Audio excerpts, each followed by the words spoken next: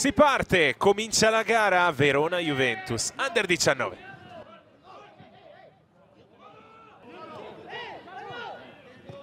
Avanza D'Agostino, tocco centrale, può andare verso la porta al Verona, ci prova qua dalla riva, para Radu, prima parata dell'incontro.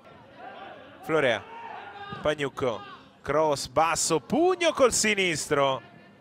Non riesce a girare, torna dietro, altro cross di Pagnucco, colpo di testa di Turco, para Toniolo, primo corner per il Verona.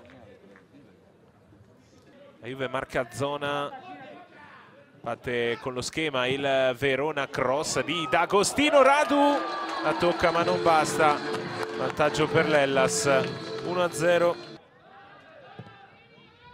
Cross di Turco in mezzo, Juve che tenta la reazione, palla fuori, ci prova Mazur. Sull'altro lato c'è Cissé che raccoglie, destro potente, palla alta non di molto. Scienza col sinistro, una gran curva ma è partito in anticipo Toniolo che blocca. È scaduto ora il secondo di recupero, lascia giocare l'arbitro, Cissé, palla dentro che attraversa tutto lo specchio, ci prova dalla riva, salvataggio sulla linea di Gil e l'arbitro che manda le squadre negli spogliatoi col brivido finale. Turco riesce a passare, a mettere un buon cross in mezzo per pugno di testa, ha provato ad avvitarsi, testata però larga. Cross in mezzo, colpo di testa, super Radu e poi Patanè, murato. Non è finita ancora, Cissé, terzo tentativo. Insiste il Verona, di nuovo murato Cissé.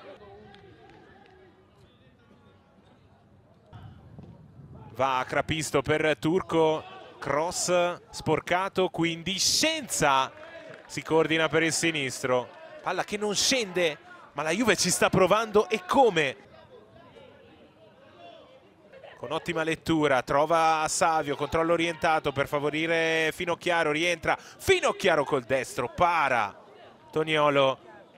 Proposta di gioco frizzante adesso per la Juventus che vuole sfondare. Patanè contro Savio, imbucata, cross in mezzo, palla che rimane lì, Dentale due volte, chiuso.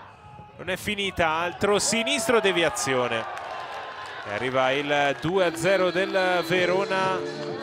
C'è stato un tocco all'interno dell'area, la toccata Dentale sul sinistro di Patanè, anche fortunato qua l'Hellas.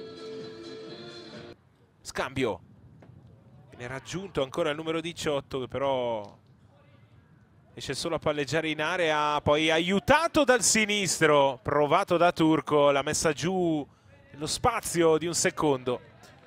Palla sul fondo, ma la Juve è ancora viva.